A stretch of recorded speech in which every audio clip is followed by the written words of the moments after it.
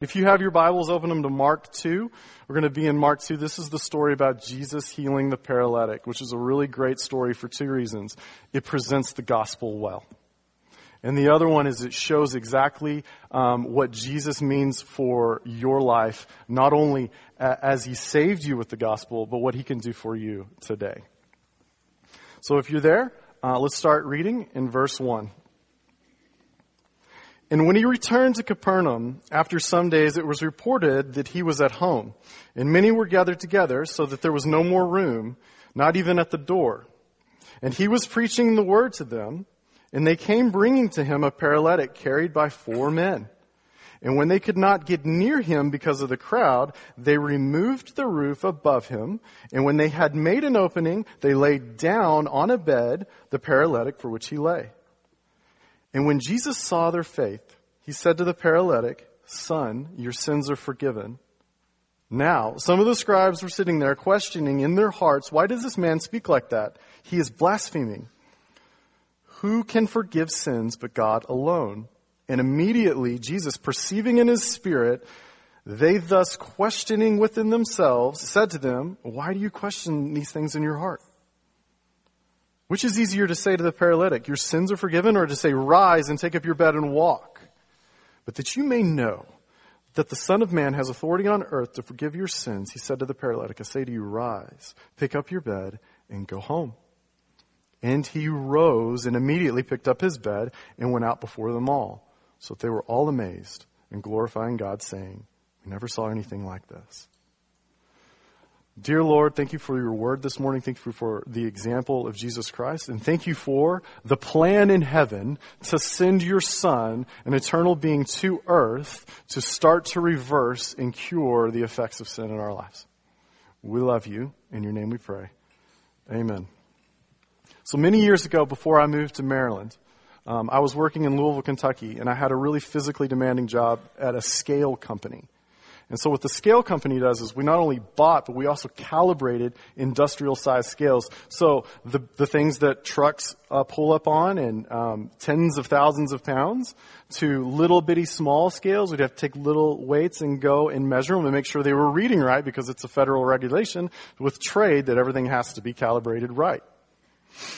So this job was a very harsh work environment. Not only sometimes we're removing like 500 pounds, different parts of a scale to 10,000 pounds and 1,000 pound blocks. And just the disgusting part about it, those truck scales, they weighed whatever was going into that plant. And sometimes it was livestock. You would have to get up under the truck scale and stand in all the years of mud and just runoff and anything else that your mind can imagine would pour into that bottom into, wading knee deep, trying to fix a load cell, and above you was 10,000 pounds and somebody yelling up from the top, "Are you okay, Will?" Not really. And so I was just vacationing at this job because I had graduated seminary. I knew I was called to the ministry and I needed a paycheck. But the men that I worked with, this was their life.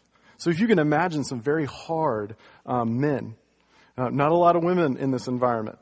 And so all the conversations were very negative. And a lot of the comments were to put down other people. And so if you can just imagine this environment, you can. And not a lot of Christians working there. Now, the unique thing is that they knew that I was a Christian. And I can remember clearly, I was in the truck with the supervisor. And this was like alpha male guy. This is the guy that led everybody. And he knew that I was a Christian. And he also knew that if he talked to me, that's what I was going to talk about. And so he always tried to avoid the conversation and was saying something very rough and something very intense to scare me off. And this day, he asked about it, though. He said, "So tell me about Jesus." It's like, all right. And so we started talking about the gospel. And what I found out really quick is that this man was no different than some of the people that I had grown up with, and the fact that they knew a lot about the church. That he knew a lot about the historical figure of Jesus Christ, but he didn't know primarily what the gospel does inside of your life. He didn't know the power that grace held. And so a lot of his questions back to me were about what he deserves. What I deserve, what the world deserves. So much, in fact, when we got to the point where we're talking about death and maybe going to heaven or hell, he was very clear that if somebody deserves hell, then they should go there. Coincidentally, if somebody's worked hard and they deserve heaven, then they get to go there as well. And so I asked him about his own situation. I was like, well, where do you think you stand on that day of judgment? Well, I think I've done enough right. I think I'll make it.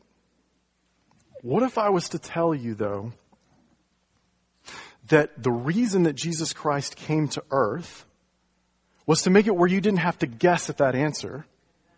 That if you just believed who he was, that he was who he said that he was, and that he did what he said that he did, that your sins would be forgiven. It doesn't matter what you've done in the past, present, or future. You are now with him forever in heaven. And he wrestled with that for a second, and he looked back at me and he said, no, I don't like that. And the reason that he didn't like it is because this man, anytime that he put the hours on the clock, he got the paycheck that he deserved. And so his whole life was bent to, like, if I worked, I get it. And he was running away from the fact that somebody just would hand him a get-out-of-jail-free card.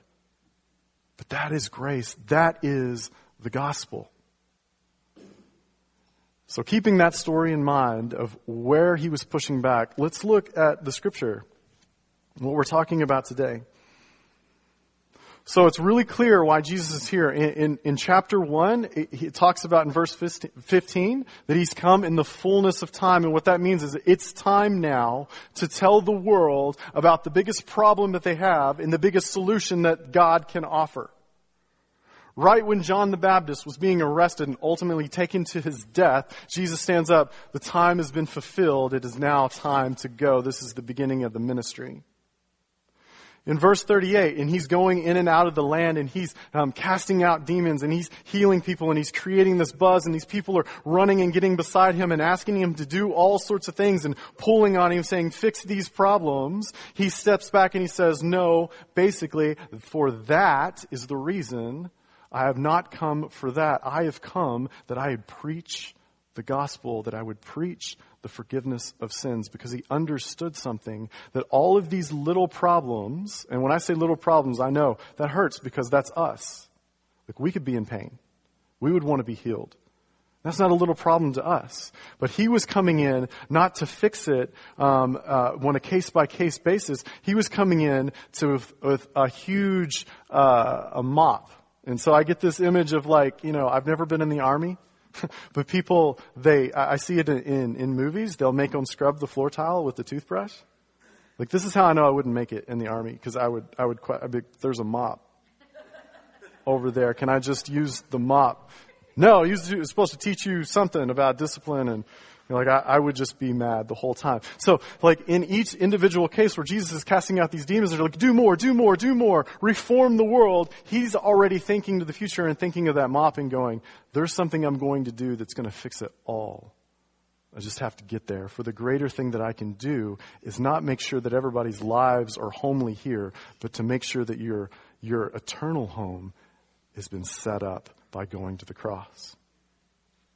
And so he knew if he got caught up in that would detract from his mission of going to the gospel. So we see this story, though, much as like probably all of them before this story, but this one really lays out kind of what would happen and what took place. So Jesus returned to his home in Capernaum, and he was in this house. And what he was doing, he was probably teaching about the forgiveness of their sin. He was probably teaching about the gospel things and the law of God. And we know this because there were scribes in the room. And scribes were Old Testament dudes that just knew everything about the Bible. They knew God's law to the T. They had memorized probably all of the texts. And so they're in the room, other people in the room, probably just whoever the scribes invited. So it's packed in this little room, and it's probably, way smaller than this stage all around. And it's even full so much that people can't get in the door. You got people looking over each other, and the windows are blocked, and there's probably a line. But comes up on this situation some friends carrying their friend who can no longer walk. Because they've heard that this man can heal me, that he can heal our friend. And so they're bringing him up to this house, and they see the situation before it, and they decide to do something kind of radical. Something that I would call a little redneck. And so Do you know how you know that you're making a redneck decision? You know you're making a redneck decision is if you ask about a solution to a problem, and then the first thing that anybody offers, it doesn't matter where it came from, if that's the thing that you do, if that's the thing that you go with, without thinking about it or without going, I don't know if that's a good idea, that's a redneck decision. All right? So you just, I picture a whole bunch of my friends. Like, and if this was us, this is what we do. Be carrying our friend, the paralytic, and then we'd be like, oh man, the door's blocked, the window's blocked. We ain't ever going to get in there and see Jesus. You see the West Texas accent? All right. And then in the back, one of my friends goes, well, let's just go through the roof. And you're sitting there holding it. I'm taking a look back at my friend going, yeah, that's actually a good idea. But it's not. It's just a redneck idea. And so they very lovingly and full of faith and just the passion of these friends just to do whatever it takes to get near Jesus. You see their faith in action. You see their work being driven by what they believe is real. So they get on top of this roof, and it's a flat roof back in the day, and they start just picking it up. And you can imagine inside of this room as pitch and straw and beams of wood and mud are falling down all around you. The people inside are probably going, what is this? But all questions about what that was relieved the second they saw the bed being lowered into the room. Because they knew that one or two things was going to happen. They knew that man couldn't walk. And that all the buzz that they'd been hearing about this Jesus guy was actually going to be put to the test. And so, two things were going to happen. They were either going to see something happen and be able to walk away with a story about, oh, I know that guy, and when people put him to the test, he didn't do it. And so I have a first-hand account of people's asking to be healed, and that person wasn't healed. The second one is they actually got to see the God on earth healing somebody that even doctors now, 2,000 years later, cannot heal. So you can imagine this excitement as the bed was being lowered into the room, that people in anticipation were going to watch Jesus, this miracle worker, work or fail. And that created this buzz. And so everything about the way that this guy came was wrong. Much like us. Everything about the way they approached the house was wrong. They didn't announce, they didn't plan, there were people in the way, they pushed past them, they were rude. They destroyed somebody else's property just to get to Jesus. But everything about that was something that was wrong. This is not somebody that Jesus that would want on his team. He couldn't do anything. Others had to take care of him. He came broken. He came wounded. He came with nothing absolutely to offer. He came yelling out, I need. And Jesus, when he sees this, responds in a way that is just beautiful. The first words that come out of his mouth is son. This man was a stranger, but he walked away family. This man didn't even have to talk. Because the second thing that comes out of Jesus' mouth is, your sins are forgiven. Let that rest in your heart about how aggressive God is in sending his son and how much Jesus loves you, that not knowing you and you having nothing and absolutely nothing to offer him, that he would immediately wrap his arms around you and say, family, and guess what? Family now, here and forever, your sins are forgiven. We are going to be together forever. Because that is the preaching of the forgiveness of your sins. That is the gospel. That is grace. That is what Jesus came to do. Not lead this campaign to cast out all of the demons on the world, but to save the whole world. If you And imagine for a second, this room was shocked and absolutely taken back. And even the man on the bed probably didn't expect this blessing. And this just silence is gripping everybody as they're wondering what in the world just happened and what's going to happen next, because the man is still laying broken. He's not up at this point. And so then the scripture says, now, some of the scribes were sitting there, questioning in their hearts, why does this man speak like that? He's blaspheming. Who can forgive sins but God alone? So in their silence, the scribes in their hearts were kicking up, and they were asking the questions that probably they were trained to ask as guardians of the law, as zealots of God. No. This is obviously a man. This isn't God. The heavens didn't open up. There wasn't this bright light. And he's saying that this man's sins were forgiven, a man that he had never met before? Blasphemy. He can't do that. Because Jesus at this point is displaying a God quality. Basically, Jesus is having to read this man's mind in order to even say that his sins were forgiven, because we know that Jesus can do that. He can do this because of his response to the scribes' hearts here in a second. But also, if you're wondering, why didn't the guy ask for forgiveness and then Jesus give it to him? And it's because he was displaying a quality that only God can have. He was reading his mind. He came into that room knowing that Jesus was really God, that he had the authority to help him not only reverse the physical effects of sin, but to reverse the spiritual effects of sin. And so, scribes are sitting in the back wall going, oh man, they're just in their mind. And then no nonverbals or anything, they're just sitting there just straight faced, but in their mind they're thinking, that's crazy. This man is crazy. And immediately Jesus, perceiving in his spirit that they were questioning within themselves, said to them, why do you question these things in your hearts? He's reading their minds. If I'm one of the scribes at this point, I'm like, all right, I'm out. This is getting weird. All right, he just read my mind. And they knew that only God could forgive sins. And they also knew that throughout the Old Testament, things that they had memorized, that only God could tell what was on a man's heart. In Psalm 139:2, you discern my thoughts from afar. 1 Samuel 16:7, man looks on the outward appearance, but the Lord looks on the heart. 1 Kings 8:39, for you only know the hearts.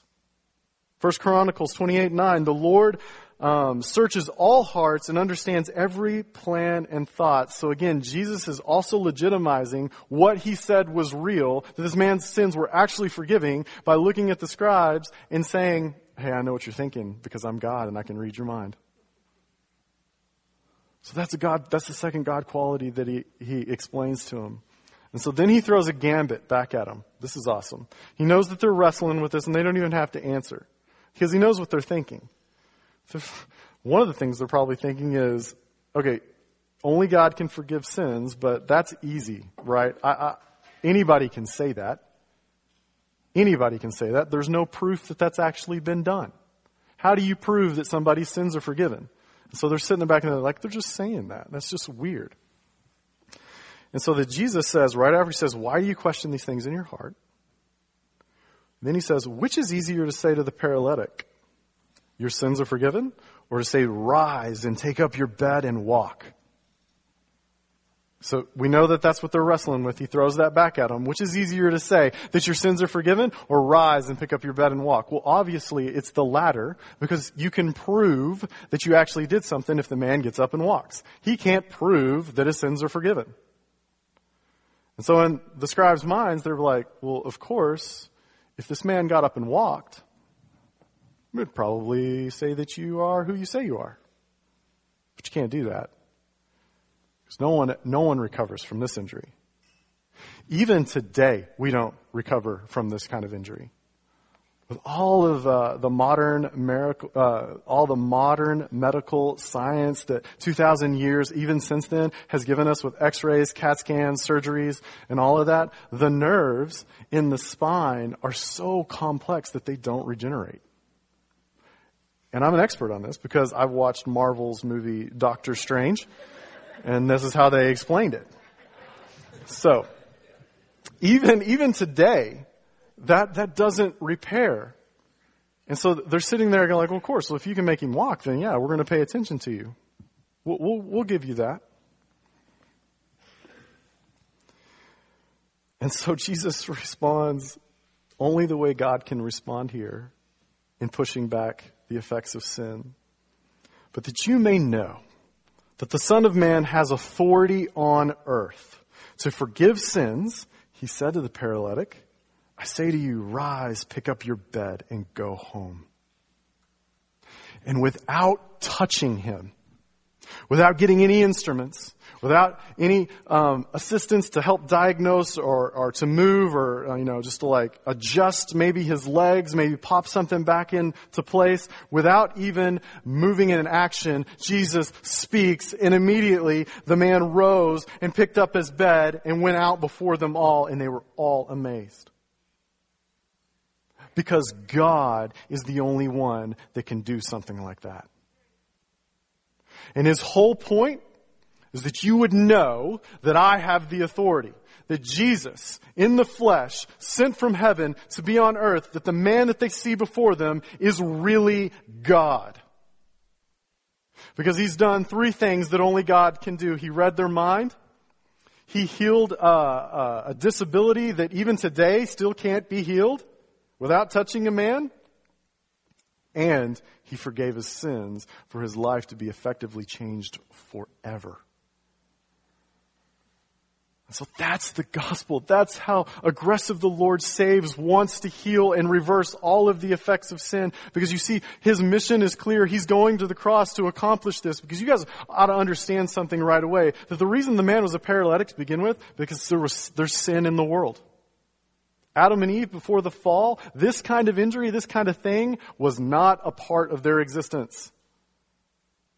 Cancer, sickness, allergy, just the effects of sin on your body, the decay that it brings in, that's all caused because sin entered the world, and that is exactly why Jesus came, is to destroy and do away with all of that.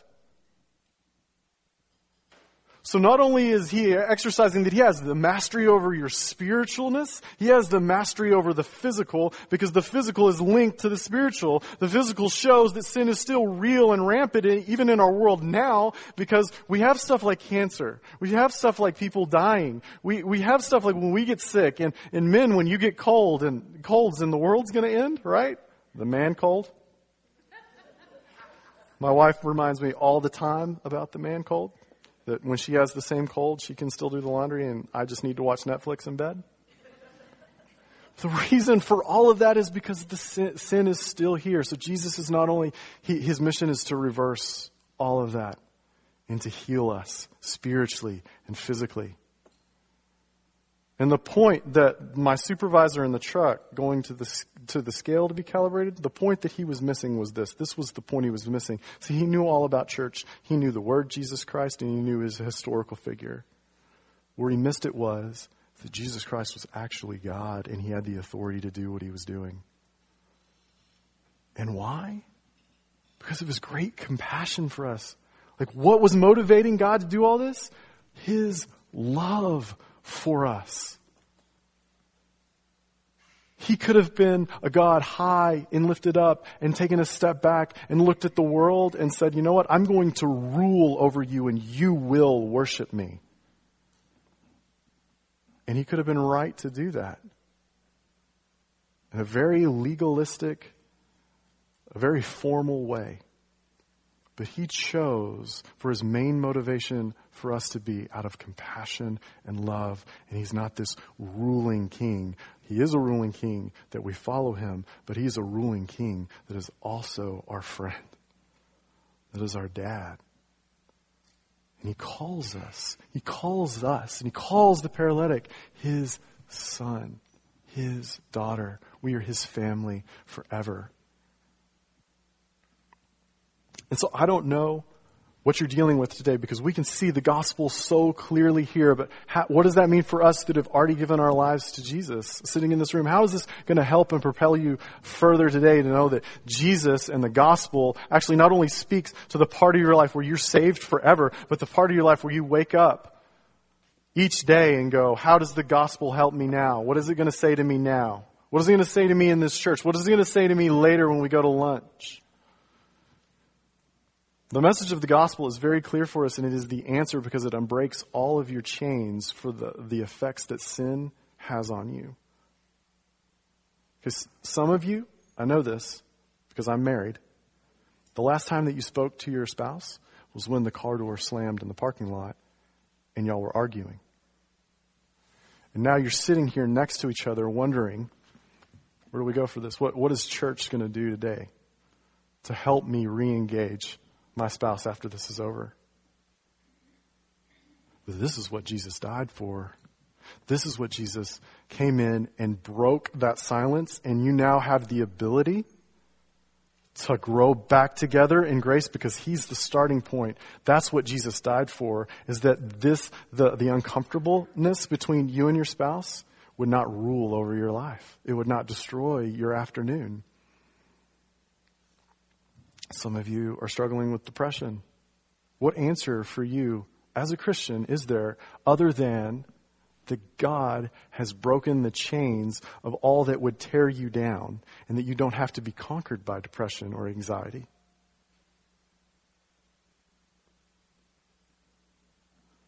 Some of you are having some internal conflicts with your friends, with your neighbors, and you're like, how are we going to ever move past this if you don't start with that Jesus died on the cross and that he does have the answer, and if you run to him, that situation that looms large over your hearts isn't going to just break that to pieces because he set you free from the effects of sin in your life. And that is our plight. Until the moment we accept Jesus, until the moment we pass into heaven, but we do it with him as our conqueror and as the one who says, I am providing this answer for you if you would just run to me daily and experience that grace. If that's your starting point, then you're getting it. You're getting what the supervisor in the truck didn't get, is that Jesus has the power and the authority to give you that answer to walk until you see him again, face to face. This is the gospel. This is healing you spiritually and physically. Run to that. Run to it ignorant. Run to it not even knowing what the next step is or how it's going to work or how it's going to make you feel better or how you're going to start that conversation with your neighbor or your spouse. Just run to that and start there because it does not conquer you in Jesus. That's what he died for. Now, I do want to address the other part of this passage, that the guy was actually healed. He was physically healed. So what does that mean for us? We know that James 5:14 says to pray for healing. So this is something that God even wants us to do in our mortal bodies. And I'm sensitive to the room because I have a back condition. I've had 2 surgeries so far, and I still have pain that shoots into my legs. It's a daily thing, and I pray daily for it to go away, for Jesus to heal me of that. But here's my hope as a Christian. I don't know what you're struggling with. I don't know what you're coming from. I don't know how more serious than a back condition is in your life. You might have people dying of cancer, dying for no reason at all. You're praying for healing and it's not exactly working. It's going the way. So how am I going to process even my own pain? Heal me, and then it doesn't seem to heal the next day. Heal me, and it doesn't seem to heal the next day. If you are in Christ Jesus, because he has authority over the physical realm, he has authority over the spiritual realm, if you pray for healing, you will be healed. Guys, it's only a matter of time. Jesus not only died on the cross to break the chains of all that would weigh you down from the effects of sin, but that one day that all of sin would be gone and the effects of sin would be gone. So whether I get healed today, tomorrow, I can rest assured that there will be a day that I pass from this world and go into the next where I will not have back pain anymore. And that is where Jesus' healing will be complete. So we pray for it and we want it. And if he gives it to us, oh, praise him and bring your friends into the conversation and say, look what the Lord has done. But on that day that we are there and he is face to face with us, we will all be rejoicing because all of this will be gone. All misunderstanding between our neighbors and our spouses and all the physical effects of sin will disappear and melt away from us forever. That is the promise that we have of Jesus healing this man in somebody's house with a hole in it, to going to the cross and saying, this is what I came to do. I didn't toothbrush it out. I took a mop and I cleaned it all up so that one day this would all disappear. And your answer to the biggest problem that you have in your life would be Jesus' grace. Now, I want to read something to you that a guy that preached a similar sermon preached 10 years ago at Covenant Life. His name is Mike Bullmore, Dr. Bullmore, if you guys know him. He ended his sermon with this, and I just want to read it word for word. This is supposing that the paralytic that was saved in this verse, that Jesus gave him a hall pass and was like, hey, go down to earth and talk to Living Hope today. Tell him what's up. And so he's here with us today, and he says this. Hey, I want to tell you what a wonderful day it was when Jesus told me to get up and walk. You can imagine what a joy it was to get up and walk. And actually, I lived about another 20 or 30 years, as best as I remember. And I had a fairly, like most of you, enjoyed my life. And I'm also thankful for the blessing as I was able to make my proper place in ordinary life like I never dreamed I would be. But I've been allowed to come down and tell you, I have been with Christ now for 2,000 years, your time. And so you see, I now realize the first thing that was said to me was the most important thing he said to me. If I had to choose between the two blessings I received that day in light of what I now know, I would ask for Jesus to forgive my sins. It would be better to live as a paralytic the rest of my earthly life with my sins forgiven than to never have been forgiven and yet be able to walk. And you know what? You would make the same choice. And it's true. Both blessings were important. Both blessings were a true exercise of Jesus' authority on earth and what we press into daily and learn from him. The forgiveness of our sins and how to help us cope with the sins that are just crushing us. There is an answer for that. The greatest thing, both blessings were important, but the most important was that your sins were forgiven. If you're in this room, and I can't imagine that we're all Christian in here, and you don't know about this Jesus guy, and you don't know about the church, my invitation to you today is to free yourself from all that weighs you down, the shame, the guilt of all the wrong things in your life, and run to Jesus. Believe on him as God and ask for the forgiveness of your sins. And you will be accepted and welcomed as family, and you will be forgiven, and you will now have an answer for all the problems in your life. If you are a Christian in this room, leave today encouraged, knowing that whatever situation is in front of you, that it will not conquer you. No matter how bad it is, or the information is, or what's going on in your life, that sin and the effects of sin have been destroyed on the cross, and that you get to walk forward and live in hospitality, in joy, and peace. The gospel is as real for you today as it was the day you gave your life to Christ. And so, I just want to finish reading 1 Peter 2:24. As the hope that we have in Jesus, with our spiritual selves, and even with our bodily disabilities, the things that are just a part of our lives. He himself bore our sins in his body on the tree, on the cross, that we might die to sin and live to righteousness. Listen, by his wounds you have been healed. And it's true. That's what he accomplishes for you. So pray for healing, spiritually and physically. And our God that loved us and sent his Son, the eternal Son, to stand in our place on the cross and take all the punishment that we deserved. And now that any time that the Lord looks at us, he sees Jesus' perfect, wonderful life put on top of us. Walk in that newness today. Walk feeling confident that whatever problems that you have, you can speak to it. That sin, guilt, and shame, depression, and all that is not going to crush you because you have the answer. Thanks. Let's pray. Father, we really appreciate even just Paul being here this morning and knowing that the gospel was preached, that we would not take that for granted, that it wouldn't just be another Sunday that we went to church and that's the check off our list, but that we would start to let the gospel build into our lives and strengthen us spiritually in ways that we are uncomfortable with. As you have given us grace, that we would have grace with each other. We would have grace towards our spouses. We would have grace towards our neighbors. That we would have grace to the people in our church. And that we would offer grace in such a way to the people that are around this building that do not believe you. That we would start sharing the gospel because it is so precious and it is so life-changing. I thank you for sending Jesus on earth. And not only is he a God that was on a mission, but he also stopped every once in a while. And he changed people's lives by healing them. And so this morning we just pray for healing. We pray for those that are suffering.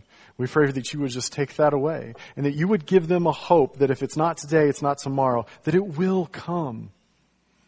Because you have put the nail on the coffin. You have finished it all. And your work is wrapped up on the cross. And you gave us a promise that we believe you're coming back to set everything straight. That you will wipe every tear from our eye. That pain and suffering and the decay of our bodies will no longer rule us. Thank you, Jesus. In your name we pray.